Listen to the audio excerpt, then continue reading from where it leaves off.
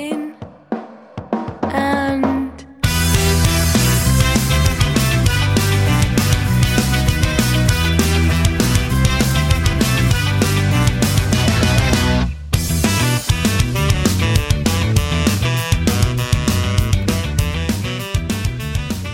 Hello, and welcome to Head to Table, the comedy podcast where two friends design a brand new tabletop RPG every week before your very ears. I am Tom Snowden. A je m'appelle Tom Rawson. Oh, I see. Fancy. Well, Tom, we're 6 episodes in, and I feel like we've described fairly thoroughly what an RPG is now. If you're not sure what an RPG is, a tabletop RPG, then I'd suggest going back to one of our earlier episodes where we have excellent descriptions for all the family. Instead, Tom, I thought perhaps this week we should embark on a new endeavour that I want to call the Tom and Tom Game Nomicon. Oh, I don't even know what it is, but I like the name enough. Well, only that. You know, there are some detailed I feel like we have a lexicon, a jargon that me and you use because we've played too many role-playing games. Yep. And I thought maybe we could deep dive on a couple of specific terminologies week by week. Great idea. Okay. Well, this week, Tom, I thought maybe you could start by explaining to people what a saving throw is.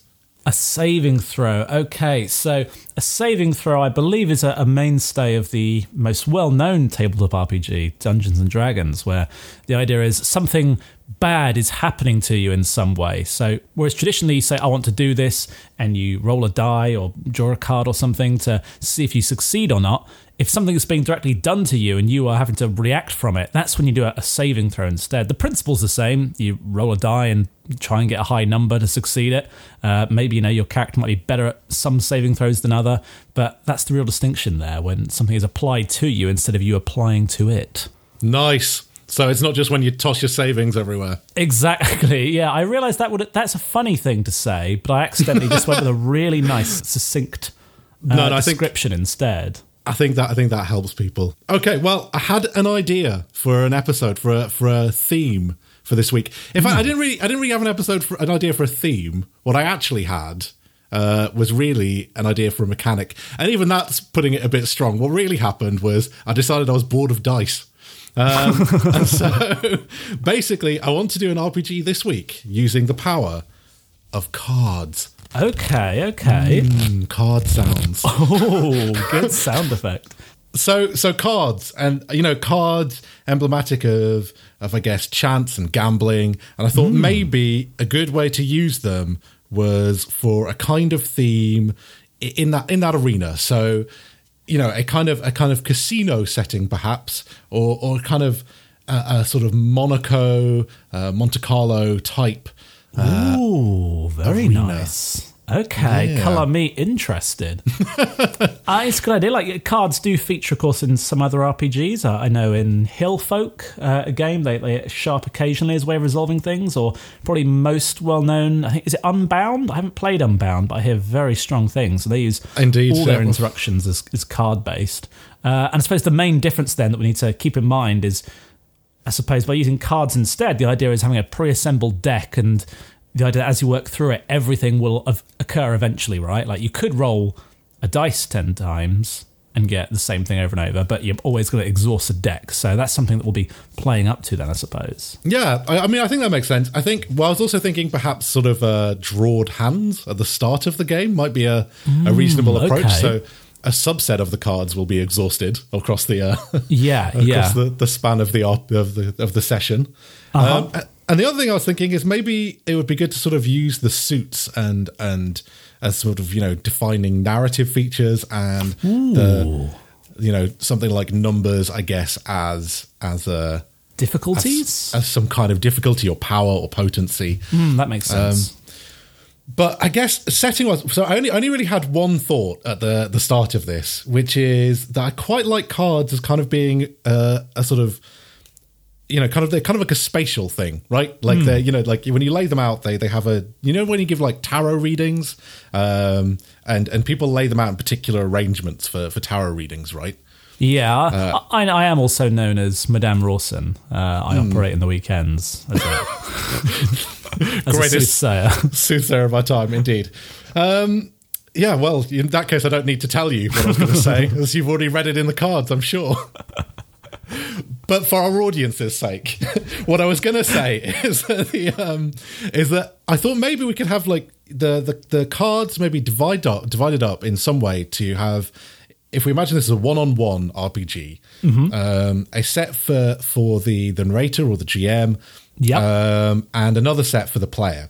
And what I thought would be good for the set for the GM is that their cards represent like the space, the arena across which you're performing some kind of heist or assassination, some kind of very themed, like you kind of imagine those kind of casino-esque settings. I'm thinking Hitman, or the game Monaco, or films, I guess, like Casino, or Ocean's 11. These kind of spatial. Oh, I'm excited already. these kind of spaces where you have to overcome certain things to reach your objective, whether it's an assassination or a heist. Yeah. And the idea is you have to overcome certain things. It might be past various aspects of security that they have. Getting to the vault door. And what I thought is that the GM could maybe set up like some kind of arrangement of cards that they have. They know what's underneath them. Yeah. And then the player doesn't know what's revealed, and they flip the cards in their array, in their grid for the player to see. And they maybe have to overcome those with their own set of cards somehow. That's very cool, based on what they encounter. I also like that it's almost like a nice homage to sort of the early roots of tabletop RPGs, of that literal sort of, dungeon room by room. Yeah, with some particular challenge. Oh, Tom, I like. That's as far as I got, though. So okay, I'm the rest is that. down to you. All right, there's one thing. I'm washing my hands of this now. Well, the first thing that comes to mind is, first of all, I love everything you just said. But I also think I like the idea of when you have cards, a certain deck building element in some way, and I like the idea, like, as you're progressing, almost in. So if anyone who hasn't played the computer game Hitman, I like that you mentioned that as a good example. You often go in blind, but with a few basic skills, and often you encounter things along the way that might help you or give you new ideas. And I like the idea of, like, as you go, like, adding things to your deck in some way that might be helpful. Like, you find an outfit that might be useful, or like a weapon, so you can add like a 9 of hearts to your hand in some way. And so one thing I thought, when you encounter troubles in some way or some challenge, perhaps much like the game Solitaire, maybe you turn over like the top 3 cards of your deck that in some way represents your repertoire of skills or assets, and then maybe, hopefully, like, fingers crossed, you've got the card necessary to overcome the challenge. But if not, maybe you have to sort of draw a new 3 over the top of that, and maybe every time you do that, I like to imagine some kind of meter of like things getting worse. Is that sort of push you like I really need to get a better card here. I'll turn over a new 3 and hope that it's there. Obviously, the odds getting better that it'll be there each time as you're slowly exhausting the deck. But maybe as you go up, either new challenges encounter, or maybe to represent some long-standing issue, perhaps it puts a really bad card into your deck. So it's like, you've pushed it 3 times now, so we're going to have to add a 2 of hearts into your deck. So now, like, for future challenges, there's a chance that this really crappy card might come up to throw me off. Wow, yeah, okay, that's interesting. I think I like. I mean, there's a lot of things I like in there. So I like the idea of this kind of, this deck and this kind of randomized deck, and you're pulling off, 3 cards from the top of it, and you're facing that encounter. I think The only thing I'm struggling with a little bit is the notion of, like, very heavy deck building beforehand. I see. Yeah. One thing I was just thinking, though, is the idea of like, let's say we have one deck of cards, and we shuffle them. The GM initially draws, say, 5 cards to design the casino, the space, the sort of high society space across which you're having this adventure. Yeah. Typical kind of thing. It's going to be art gallery. It's going to be auction room. It's going to be museum. It's going to be casino. Oh, museum's great. Yeah. And so you draw the 5 cards and you represent, like, certain areas with those things. We can maybe pre-agree what those kinds of areas are. Yeah. And then the rest of the deck, maybe the player only draws like 3 cards to start with. And they can only have 3 cards in their hand at any time. And the GM reveals like the room or the area they're going to. It could be something abstract. It could be like, security, like on-site security forces. Yeah. That kind of thing. And, you encounter these things at a time. And then there's like a random element somehow of drawing the 3 cards from the top for each room as well. And those somehow represent another part of like a modifier to that room that you also have to overcome. Okay, that's very good. But maybe you get to like take some of those cards yourself.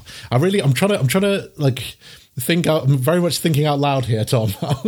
No, I like that. There's definitely the idea of sort of trying to utilize some of your wits that you have with you in the cards you've drawn, but also what is around you. That sort of very environmental aspect of these games and films and media inspirations. Maybe we should shelve this for a second, because I tell you one thing I did think about was possible ideas for the suits of the cards. Oh, yeah. And like narratively, they could have sort of certain meanings. So, for example, like diamonds might represent something to do with wealth or like some material value or property you have in that way. What I was thinking is hearts could represent like seduction, because that's always a mainstay of these kinds of things, right? Yes. Exactly. Like, you seduce the security guard who's been on watch for too long and then knock him out. And then spades, I was thinking, because the traditional source of spades, I believe, is swords. Swords and cups, isn't it, originally? Yeah, I don't know which is cups, actually. I think it's hearts, cups, I think, originally in the like, I don't know which way it goes with the old-fashioned, like, because it's like an Italian tradition, isn't it? This thing. I don't actually know which ones represent which, but I think the spades are swords. So I thought physical force, your guns, your bombs, your knives. And then clubs, I literally had no idea. So I was waiting for you to come online so you could...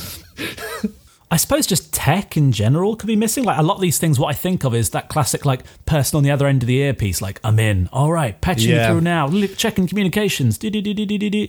Okay, let's, for very little symbolic reasons, have club be technology, the tech guy, the hacker, the earpiece. I'm not really sure why clubs are that, but they are. To keep sort of in the narrative theme of all the things that have inspired us, I like that idea of, we're trying to sort of push our luck to get what we're after, and there's always like some sort of growing threat of being found out in some way or alerting people. I like the idea of this constant meter that you're worried about. Maybe that's the lose condition. Once a certain meter fills, it's like you've been found out, you're arrested, you're gotten rid of. So maybe... Right. Okay, so we just, like, we can fail a certain number of times getting past bits of the rooms. But like if that fills up, if that timer, kind of like clocks and things like the Sprawl and a couple of other the Apocalypse World type games. Yeah, like I'm thinking, so things that might fill it up, for example, are failing challenges, obviously, or maybe if you've got like a really crappy hand in some way, you can't overcome anything there, to like redraw a new hand. Maybe that'll sort of push up a bit as well, where you're sort of lingering there and wasting time and being a bit suspicious. Right. Yeah. Okay. I like it. Yeah, maybe one of those cards that you sort of unveil for the room that sort of show the challenges present there. Yeah. Maybe one of them is a card that you're allowed to use in your hand, maybe? Yeah, maybe. So the only question left then is sort of asking, how do we resolve conflicts and how do you progress in your mission then? Oh, geez, making RPGs is hard, Tom. Yeah, Why don't we start this first podcast? Of all, I think it's discovering... There's like a pre-agreed... Maybe when you lay down... I've got an idea. So when you lay down that map, or that map of cards... Yeah. Maybe one of them is... So it's a pre-assembled deck of random cards, and one of them is like an ace or a joker or something, and that is the one where the object in question is. Right. I really like that, yeah. But yeah, like... So maybe like to go with that, there could be a notion of there's... You can start... on any range of like external cards. So for example, like, if the person has maybe 9 cards, they can make a 3x3 grid and put it in the middle. Yeah. The object. And so the other player could start anywhere. But the problem with that is they're only ever going to be one away, hypothetically, from the central room. Yeah. Whereas like all of them could essentially be insertion points, I guess, to the heist. But you might want to put, for example, you might want to make a very long corridor of cards and then have just behind the Joker, the final place you want to get to, like one of your strongest defenses. Like there's another route in at the back there, but it's you've put your king there or something. So it's almost impossible for them to overcome. Yeah. So maybe that's how you sort of do it. So you sort of set up the arrangement, and like you say, like you have to work your way through the rooms to as the player to get to this. To get to the I agree. The objective, whether this is an assassination or a so maybe some treasure. How about this? So the idea is, like with again all the sort of inspirations we've quoted, I think it's if you find the ace, as it were, what you find the thing you're looking for very quickly. The idea is you're probably not going to be able to accomplish it just in like the game Hitman. Maybe you find the target, but you probably aren't going to be able to just kill them as soon as you see them. You have to plan this out a bit more. So maybe there's like some particularly hard challenges that you have to overcome. So the idea is instead you're going to move around a lot and, find cards or find some things to help you in some way. Okay, so how about this? Maybe I might have it. Okay. I'm ready. I'm braced. You go into a room. I can picture it now. You unveil the room and you can see what it is. Yeah? What the card is for that room. GM flips the card. Exactly. That card is a prize card in some way. Okay, that represents something there that if you want to, you can add to like an always available hand in some way. Right. Okay. Yeah. So the other is I want to be going around this place and slowly acquiring these helpful cards. Ready for the final heist, while being careful not to push that filling meter of alert too high. So do they also represent the level of threat, or are they now is the notion that they're just the prize of the room? Well, here's the thing. I reckon they just represent the prize of the room. Then what happens is if you say like, okay, I want to encounter this room, say. You unveil the card. The GM explains in some way what the room is, and maybe the nature of the prize. It might be obviously inferred in some ways by the type. If it is that heart, maybe it's someone you can convince to help you on the inside without them realizing. Like, could you take this through to there? Like that'd be really good. That you can bring in useful more. Anyway, to acquire it, the GM then draws 3 cards. Yeah. They then put down for the player to see the lowest, the highest, but then the middle face down. Okay, so the player doesn't quite know what it is. Then the player draws 3 cards, and they put down their one that they're going to use to challenge. Okay, so the GM has a hand of cards ready in their hand. He has a deck of cards that's put down somewhere. Yeah, so I walk into a new room, you unveil it, I've done one here. Oh, it's a 4 of diamonds. That means there's some sort of wealth aspect here that might be useful to me. That's what I have a chance to win in some way, to add to my prize pool. That might be helpful later on for the final showdown.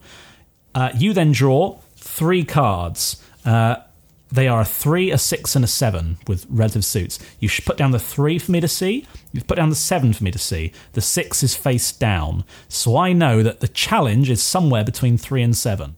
Then what you have to do is you have to beat it, but if you play a card that is the same suit as one of the 2 that's up, so the 2 that are up represent something you can clearly see as something that's in the room, of threats to you. Maybe if you play, just to add a bit of make it a bit harder there, if you play something that is the same suit, maybe it halves the strength of your card. Okay, I'm just trying to think narratively about the meaning of that. So if we imagine it in the room, there is something that is charm based. We've got a heart thing there, and then I try and overcome the obstacles of the room with my winning smile. It's harder for me to overcome that because it's the notion of it takes one to see one kind of I suppose the notion? So. Yes, I suppose like if it's. So it makes kind of sense with the spades. Like if there is a physical threat in the room, i.e. goons, you're probably going to struggle to do anything physical because you either get seen or beaten in a fight or something. Whereas shooting a Fabergé egg is really easy. Exactly. You see it? I shoot the egg. Yep, bang, bang. I'm Hitman. Don't know why I tried to defend this with a Fabergé egg, but the ultimate. When they see my wealth, they'll immediately stand down. I will play my $10 bill against your Fabergé egg. Pathetic. And then perhaps if you fail, it goes up 2 in the threat meter. But if you want, you can take on 1 threat point to redraw a hand of 3 cards. Right. Okay. So you can discard your whole set of cards that you have in your hand. Yep. So if you like, there's no way I can beat this. Yeah, exactly. Okay. I see what you mean. Okay. Yeah, I think that makes sense to me. I like that. Yeah. One thing I was thinking that about the kind of overall, the idea of the overall aim of the mission, and the sort of central component. So, whatever we're aiming for, whether it's assassination or a heist. Yeah. Is that if you have a card for it, I still think the number of it, the value for that card should represent the overall power of the mission, like how difficult it is to get. And I think that should be kind of just randomized. I think you should just draw as the GM and say, I got the 9 of clubs. But it doesn't matter in this case that it suits the clubs. It just matters that it's 9. Yep. And then what I was thinking is it could be quite cool narratively to describe, how you're describing how we need to get from each of the rooms, we get like something that helps us narratively from each of the suits, is that we need all 4 suits to get the thing. And additionally, it has to beat the overall number. So the sum of those things has to beat the overall number of the final mission. So you can continue going around to lots of rooms to collect more if you don't have enough. Yeah. So you definitely need to go to at least 4 rooms always to get to get your range of cards. And these are like a separate pool, I guess, to your hand of like 3 immediate skills. These are your your kind of separate pool of things you mission wise have changed about the casino or whatever. Yeah.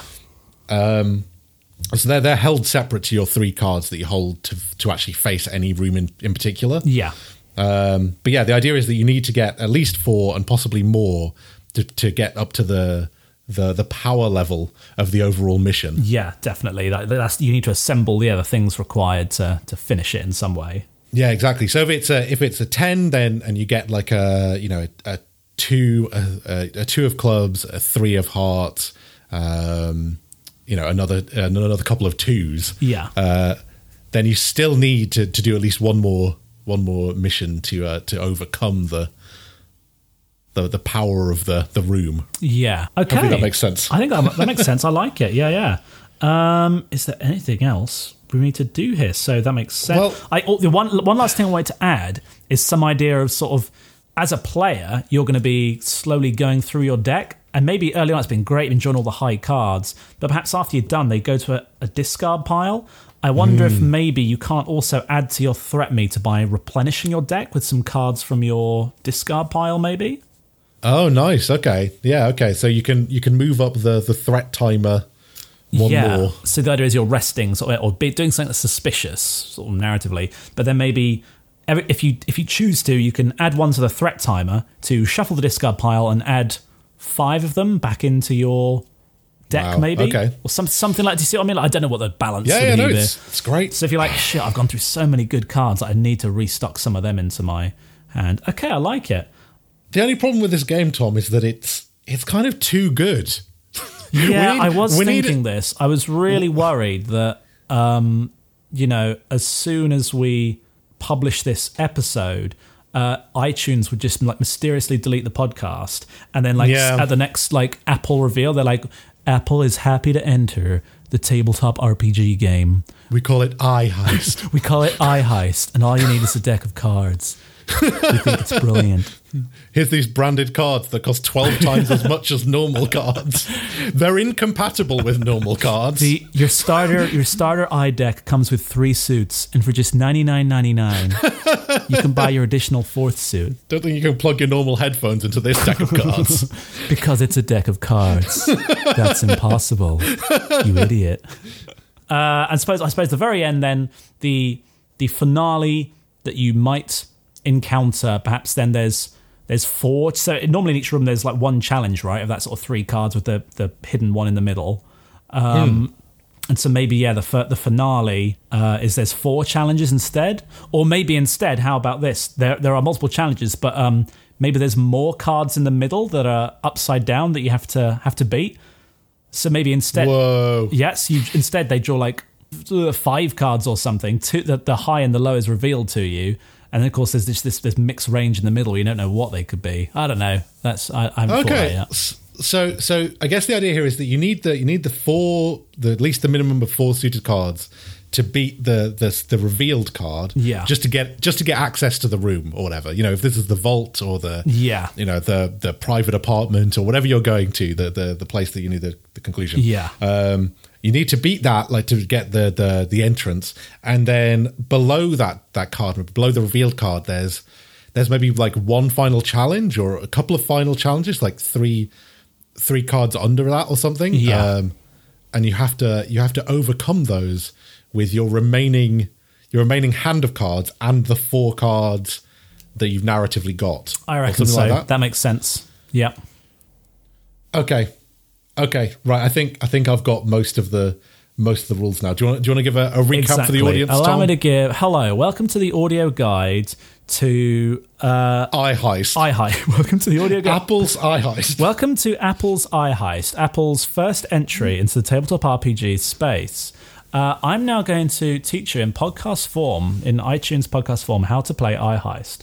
For each mission, each challenge, each heist, each assassination, it begins with the GM, the Game Master, or HM, the H Master, I might say, laying out a 2D grid of cards as rooms that are, adjacent to each other in some shape to resemble the building you're in some fashion. Within these rooms, each card represents a room. One of them will be an ace, and that represents the thing you're trying to do, the person you're trying to assassinate, the object you're trying to steal, the whatever that you're trying to whatever. As you walk into a room, you flip over, you reveal it, and what you see there is potential prize to add to a prize pool of cards that you can use at the end to overcome the final challenge. To win that card, you have to overcome a challenge in that room that stops you from getting it. So when you're ready to take on the challenge, the GM, the HM even, draws 3 cards secretly off the top of his pile. He then reveals the lowest, the highest, and then upside down, hidden to you, is the middlest. Is the middlest. It's sort of lies somewhere between the range of cards. So ideally, you'd get like a 5 and a 6, and you'd be like, okay, it's either 5 or 6, brilliant. Or you'd get 2 5s, and you'd be like, okay, so it's a 5, great. You then, as the player, draw 3 cards off your own deck, and you're going to use one of those against the challenge. However, if the card you play down is of the same suit as one of the cards either side of it, that card is only half as effective, rounded down. So you might not always draw what you want. You can then challenge it, or you can get 1 threat point to to discard your hand to the discard pile and draw 3 new cards. And you can do this until you're finally ready to lock in. You can either walk away at any point and all's fine, or you can finally challenge the card. If you win, you get to add that reward card that was there originally to your prize pool to use later on. If you fail, that's 2 more points to the threat meter. And if the threat meter ever fills, you lose the game. And Tom, I know exactly how many threat points is the max. I know which point you fail, and that's when your threat meter reaches 21. Yeah, nice thematic, isn't it? So I mean, that makes it pretty difficult to lose, but okay. I don't know. The balance we'll play with, but I like the theme of it. And then finally, eventually, when you're ready to go for it, and you've got enough cards in that prize pool, you can go back to the ace room, the room that you're trying to do something with, and with your prize cards, I think we agreed you need to. What was it you said again? How was it that you sort of activate the final heist, as it were? You just need to have you need to have in your separate pool, like the things that you've assembled for the final heist, though you've won from all these rooms. They need to be across all 4 suits, and they need to be enough to beat that top card, the revealed card. Yeah, which we'll say is always total. 11 then, I think. Just if we're going to... Okay. Yeah, I think... Yep, 11 makes sense. And then below that, we reveal the final set of challenges within the final heist zone. Yeah, and I think just for simplicity now, we'll let the HM decide what form that takes. But again, the same kind of mechanism of drawing cards in some way. Yeah. So One thing I was just thinking as you went through in beautiful narration through the through the rules of iHeist is that 21 is actually a good number. It's a high number, but one thing I was thinking is that it's actually quite easy for the players to just kind of, with 3 cards, to usually beat the middle of those cards. It's often going to be relatively straightforward. So what I thought instead would be good is you only ever have 3 cards in your hand. Yeah. You spend them on getting past the room. Yeah. And you can never draw without upping the threat meter. Like to draw a card is always one extra threat meter. Okay, point. I like that. So you're always going to have to climb up to the time point. And you can choose to, I think trading in the entire 3 cards costs three threat points. I think you're right. That's brilliant. Okay then, Tom. Well, I don't know about you, but I'm ready to head to table. Let's head to table. Oh.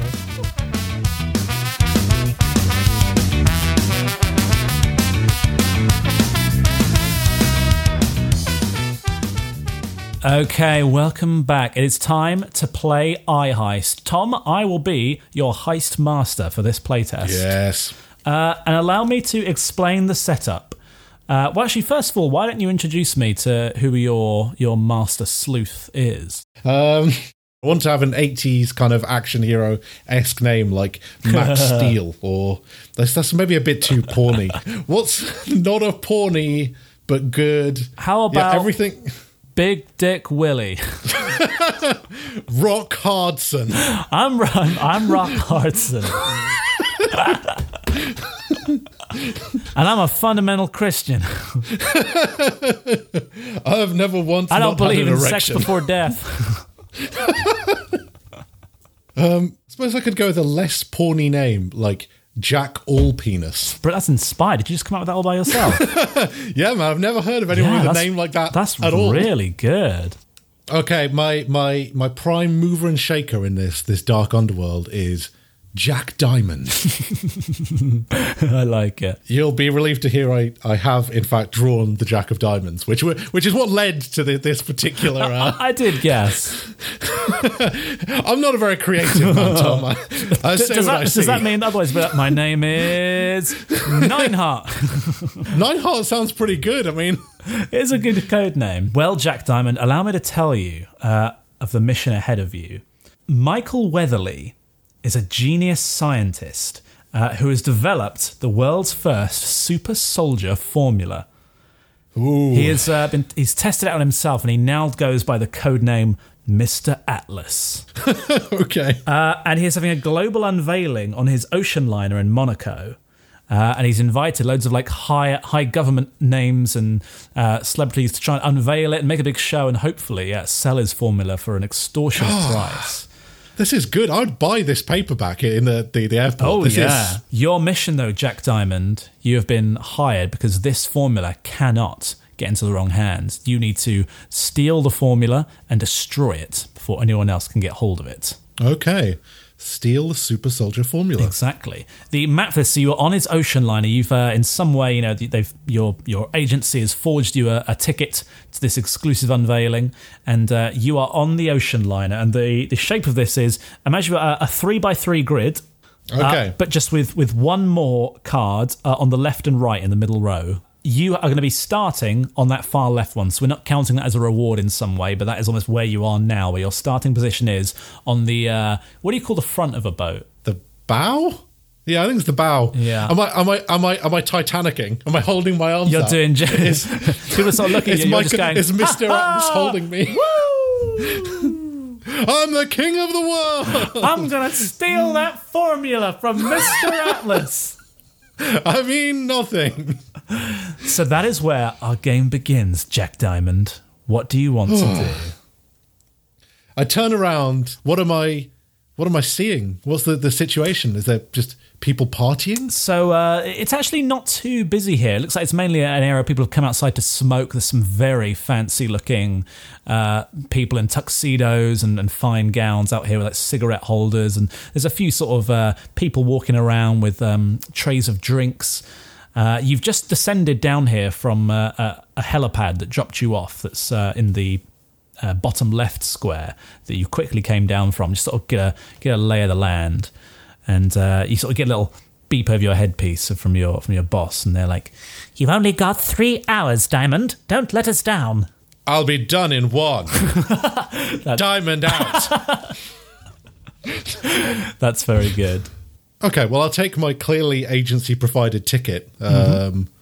What's my code name on my ticket? Queen Club. Queen Club. I nod. I stride forwards to the door to the main party, intending to go to the bar to order an old fashioned. Excellent. You sort of show the ticket to come in, and they say, "Oh, Your Majesty, welcome." That's right, Queen Club. Please come on in. And you enter into sort of central. Instantly, you enter, and there's the loud sort of rhubarb, gentle, posh conversation in this hall with lots of sort of canapes circling around. And you go over to stand by the bar with like a sort of genius mixologist there whipping up cocktails with a little pencil moustache. To pass through the crowd, I use my expert spy training to blend in, and I'm going, rhubarb. As you go past one of the attendants, they're like, "Yes, sir, a rhubarb crumble right here." And it was just like shot glass with like a fancy-looking rhubarb crumble canapé. Well, Tom, you are very much in luck because I've turned over this card for this room of the liner, and the reward here possible is a King of Hearts.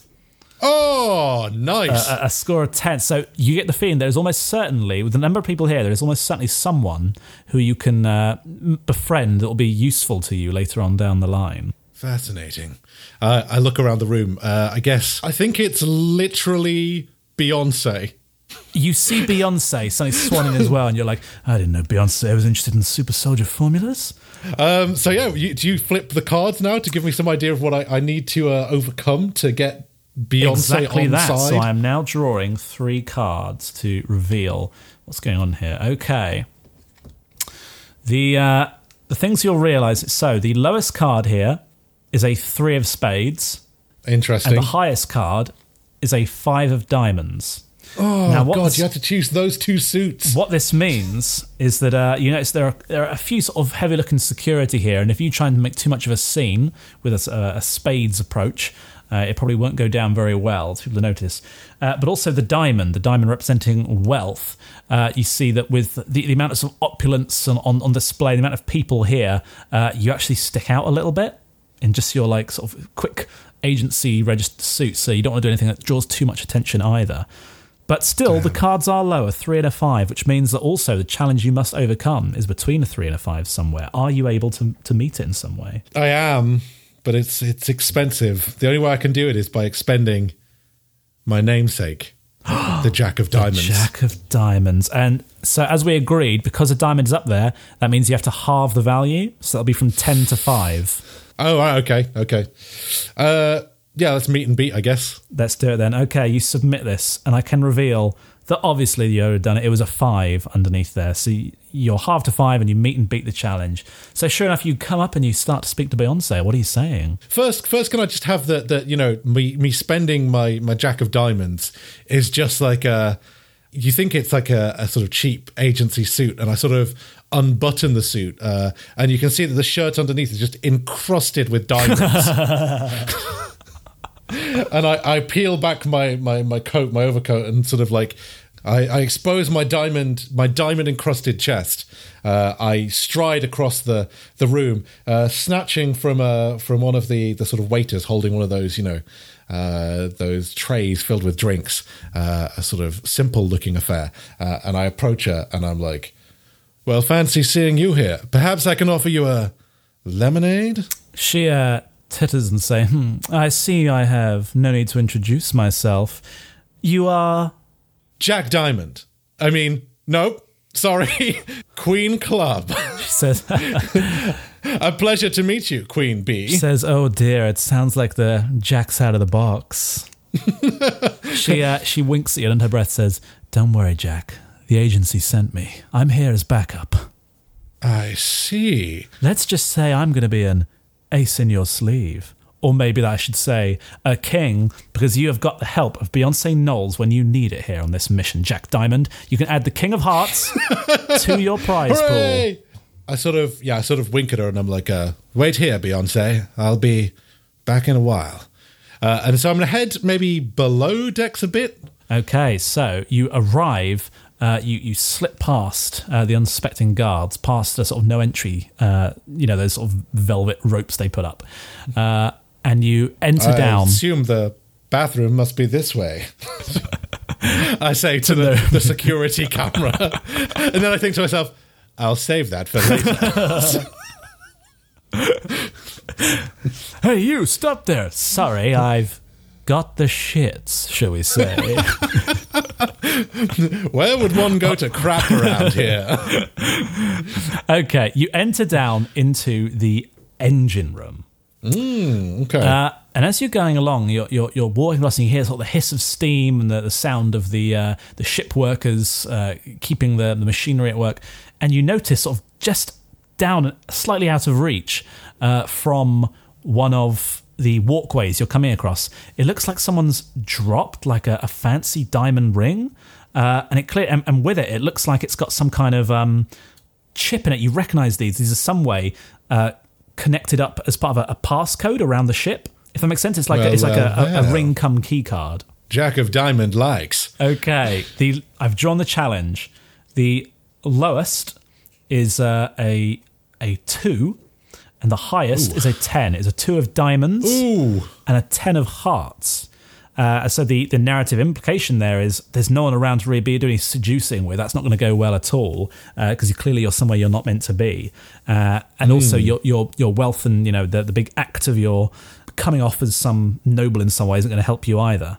I'll deploy my 7 of spades in the hopes that that's enough. 7 of spades. I can reveal that it was enough. It was a 4 of spades.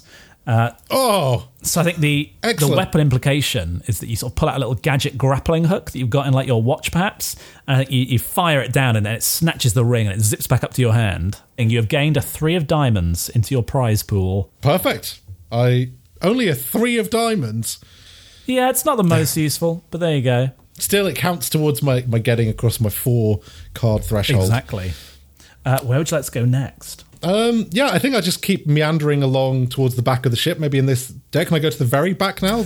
Sure thing. You head further back, and some rather plain-looking metal stairs lead on up from the depths of the ship. And you come out, and you realise as you come back up onto the deck of the ship near the back, you're right behind the bridge, and you sort of gaze through the window, and you can see the captain in there talking in some way. And I can reveal that the prize card here is a 6 of clubs. What this means is within the bridge, there's also some computer terminals that give you access to have cameras that look over the whole ship. I think before I go in, I'm going to spend 3 threat to redraw all of my cards. My only remaining ones are shit. I think you're allowed to hear what the challenge sort of window is first. All right. Yeah. All right. I'll take that. The lowest is a 4 of hearts. So it's a 4. And also, okay. you're going to be somewhere where you're not meant to be. So it's going to have a hard time seducing your way through the bridge there where the captain lies. The highest is a... I don't know about that. Captain's clearly never met me before. The highest is a king of spades. There's some very fucking hell muscly looking sailors in here who could probably quite easily dispatch you if you tried to take them out by force. So the challenge is somewhere between 4 and a king. That's quite a spread. Yes. I don't like my chances, so I am going to spend my thing. So three threat up. Yep. I'm discarding a 5 of diamonds to achieve that, and then just 3 new cards. Those aren't fantastic. The best bet I have here is the 7 of clubs. I see. I think while you sort of took a minute to sort of reassess your options, a sailor walked by, a deckhand. He's like, "Oh, everything okay there, sir?" I think I dropped... I mean, is the shitter around here? Damn it, Jack. Keep it together. Yeah, it's just down there and to the left, sir. Yes. So was that me failing? No, that was just some narrative flavour. Oh, I see. Some narrative flavor. While you were sort of taking the minute to pause, and that sort of I mean, I'm in narrative form explaining some of that 3 threat that you gained. Oh, but you're right. still outside Okay. the bridge. Is everything all right, Diamond? Comes over your earpiece. Everything's fine. What's the name of my commander will be? N. Everything's fine, N.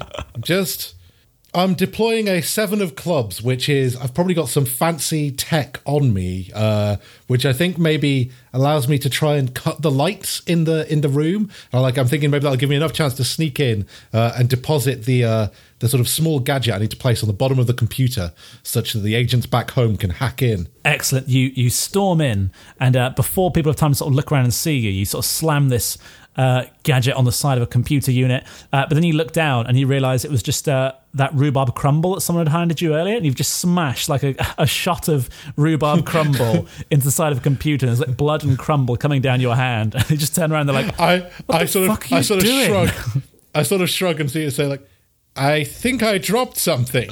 I'm adding 2 threat to your thing for a failure here. And they are looking pretty mean, I must say. And I think what that means is you've got to do another challenge here. Oh, God. Okay. Well, the people are looking I guess I'll let you draw them. pretty angry. The lowest is a 10 of diamonds, and the highest is a jack of diamonds. Both diamonds here, but it's going to be a very high card. Either a 10 or a jack you've got to beat, but obviously you can't use wealth in any way or importance to get through on this one. Well, neither of my cards can beat that. I guess I'll spend a threat to draw 1. Okay.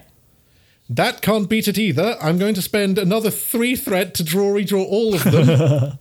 You're now on 9 threat out of 21. Fuck. So the Okay. captain is like, what the bloody hell are you doing here? Security, how did this man get through here? I immediately drop below the counter, and as they rush forwards to get me, I'm going to deploy the Queen of Spades. Nice. And just go into a whirring flurry Of blows. Yeah, diamonds going everywhere, clattering against the surface. I fight with fistful of diamonds. It's incredibly expensive for Her It Majesty's. is incredible. It's like half fighting style, half dance, as you perfectly defeat the jack of clubs that was hiding underneath there. You pass the set. It is just a flurry of blows, diamonds flying through the air like razor sharp diamond shurikens as you take out the sort of 5 guards in this room, disabling everyone there. I think N comes over the earpiece like, very well done, agent. However, be careful. Those diamond shurikens cost £3 million for each one. Oh, N, it's worth it though, right? Just get the bloody serum, agent. Sure enough, though, you have succeeded. You have gained the 6 of clubs to your prize pool. Awesome. 6 of clubs. Done and done. Sure enough, you have successfully... You look over the computer monitors and you can sort of see over the ship, and you manage to sort of patch them through so you can get live updates from your watch as you go. Aha. Insert nautical pun here. You sort of look around, but there's just like 5 unconscious bodies, like diamonds stuck in their face. Which room would you like to enter? Well, I think I need to move on and see if I can find a spade, so I'm going to go back to that room I didn't go into before in the middle that I didn't go below deck. Before the engine room. You enter the very middle room, and here is an ace of diamonds. You've discovered the main room. Here lies, there's like a grand hall, and there's like 4, there's actually 5 glass chambers arranged in like a shape like a 5 on a die here. In the 4 outer chamber, these glass sort of cylinders, there are some incredibly buff men and women just sort of posing in Speedos, these incredible sort of, Arnold Schwarzenegger-esque sort of muscle flexes and sort of shag out. Everyone sort of go, oh goodness, how indeed. More like sexy soldiers. Look at that. It is quite the thing to behold. And in the central cylinder, there is a small blue vial of what you assume must be the serum. I could use that, but I still need a spade. You hear a voice as you're looking around behind you say, magnificent, isn't it? And as you turn around, there is this sort of tiny head with sort of these thin-rimmed spectacles and sort of wispy hair on top of the buffest body you have ever seen, naked in a tight green Speedo, all he's wearing. It is none other than Mr. Atlas himself, Michael Weatherly. Oh, but what's happened to your body, sir? It's so much bigger than your head. My serum friend. The name's Atlas. You are? Queen. Queen Club is the name. I don't believe we've met. Looking to... The Queen of Club? You don't know who the Queen of Club is? I meant no offence, Your Majesty. How much is the... I see that, people have assembled here to bid on your newest creation. I'm running it as a mystery auction. The highest price wins. Very well. Has anyone put in a bid above $20 yet? You're funny, Queen. And he sort of slaps your shoulder and you feel like you're hobbling. Your knees like buckle under the strength behind this arm. It says, the minimum bid is $10 billion.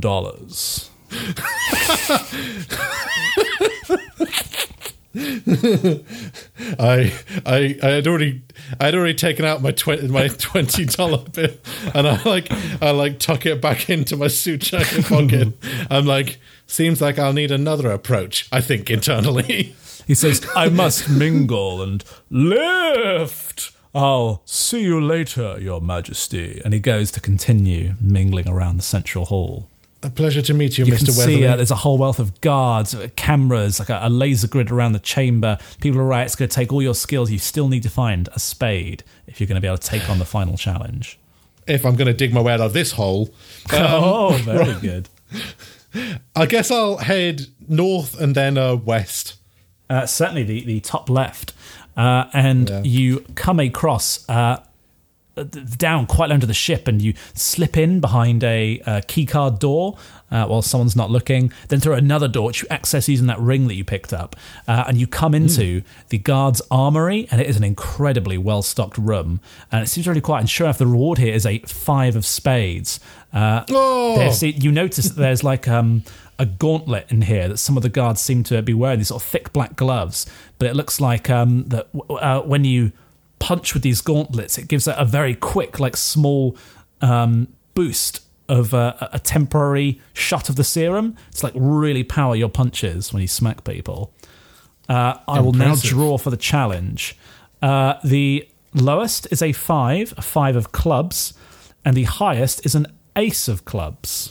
I think I'm just going to go whole hog, and I'm going to deploy my ace of spades as I throw diamonds everywhere and smash my fist into the case to retrieve this glove. And I'm like, even serum is no match for the hardness of diamond. Oh, brilliant! I think you throw these diamonds up, and it creates almost like a sort of chaff grenade effect, and all the cameras are blinded. A sky of diamonds. I call that move. Sky of diamonds. It's brilliant. The cameras go down, and sure enough, you have recovered. You've beaten the 10 of clubs that was the challenge here. You can add the 5 of spades. You've now completed all that you need. 5 of spades. Well, it seems like it's time to do this. The idea here, Tom, is that I have the 4 cards that I've assembled. Mm-hmm. Do I also take 3 cards that I draw, or do I get to keep my hand? So what we're going to do, so those 4 cards you have that you've gained your prize pool, the King of Hearts, the 5 of Spades, the 3 of Diamonds, and the 6 of Clubs. So you have to have all 4 to begin the final mission, as it were. And I'm going to do 4 challenges along the way at the final one.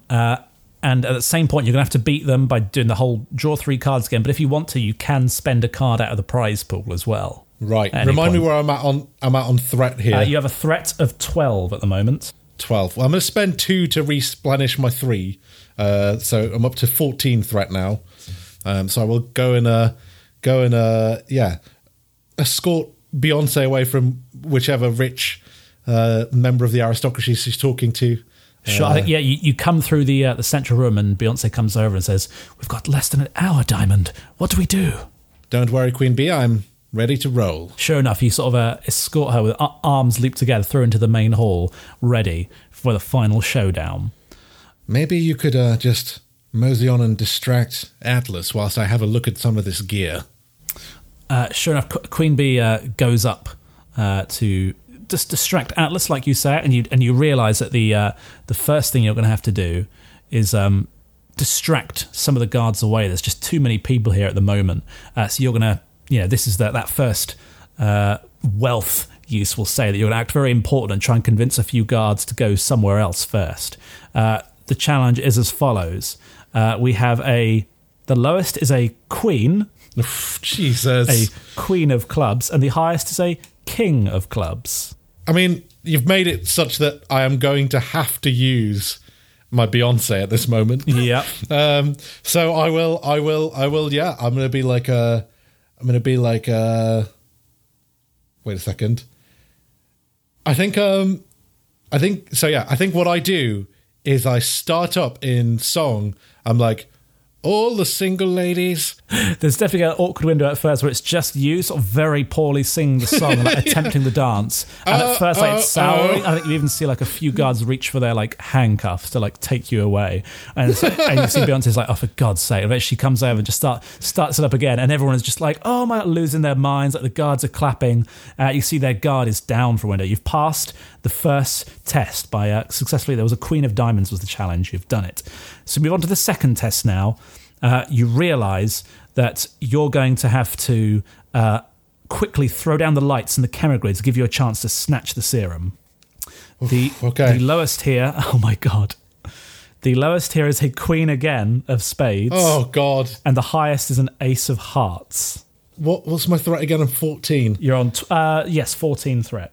I mean, I have no way to beat it without redrawing. So I will spend. Yeah, I'll discard all and redraw my 3 cards okay, for that's 3 threat. 3 threat. You're on to 17 threat. Okay, so I do now have a King of Diamonds. Nice.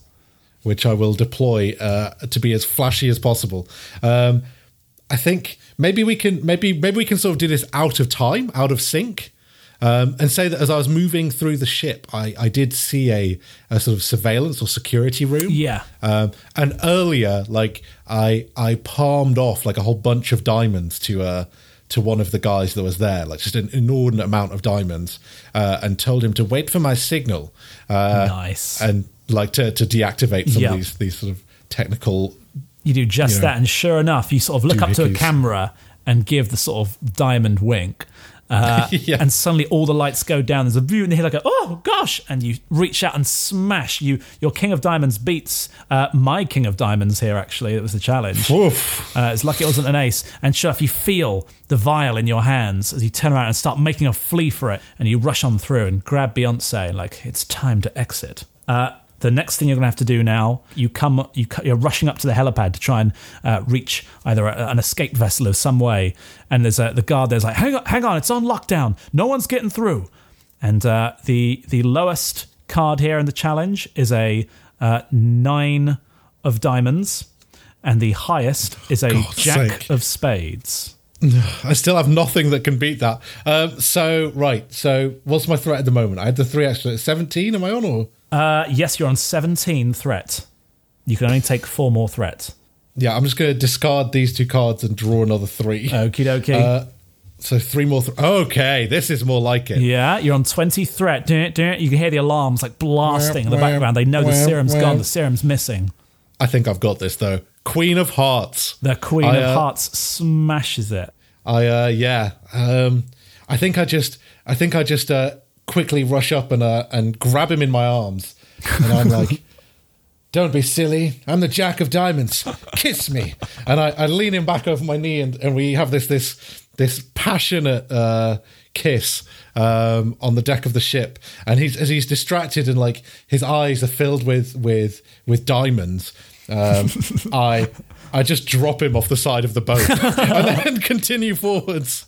And now finally you're rushing up, and you hop into the sort of little mini gyrocopter that the agency's like got hidden up on the helipad for you, and Beyonce gets in as well, and you start firing up the chopper, and then Beyonce's like, "Diamond, look out!" And you see Atlas himself charging towards you, like, you know, built like a brick shithouse. This is the final threat that you must face. And Tom, the lowest here is a 2 of spades, and the highest is the Ace of Spades. Oh, for God's sake. It could be anywhere, and sure enough, combat alone isn't going to help you here. Well, the weird thing is that my best card is actually a spade. Even in this situation, even halved, my best card is a spade. And so I think I am going to go into combat. And I'm like, Beyonce, just get it off the deck. I'll hop back up in a second. Don't worry. Diamonds are forever. And I hop down and deploy my King of Spades, and I hope to high heaven. Yeah, okay, that means it would half to half round down, so it round to 6 instead. Okay. You leap down, Jack Diamond, and you sort of pull a sort of thread on the side of your sleeve, and like a diamond knuckle duster flips around, and you sort of descend a sort of flying punch down from the gyrocopter to strike Atlas in the face, and you feel your fists connect as diamonds like jam into his face. But then he just starts to laugh. It was a 9 was that you had to beat. And he said, no. And Atlas picks you up and breaks you over his knee. And he says, ha, ha, ha, ha. Diamonds are strong, but they're brittle. And Beyonce looks down and she shows me, get out of here, Beyonce. You can see on the seat next to her the super serum. Exactly. Beyonce is made off of the serum. She's like, Diamond! Sing about me. Well, that was a sad ending, It was Tom. a bittersweet ending. You couldn't quite defeat the mighty Atlas. I just didn't have the cards. You and just didn't have the cards. I used all of my threat. I was at 20 layers. And I just think maybe if you'd spent a bit of threat to put some of those good cards back into your deck, maybe. Yeah. So maybe. Sure, as films, I think the credit starts to roll, and you see the sort of the sexy song over the credits sung by Beyonce, and it's like, diamonds can break. Extremely breakable. Diamonds, they're not really that valuable. It's primarily scarcity. It's entirely artificial scarcity. It's a fucking con. And it wins Best Original Song.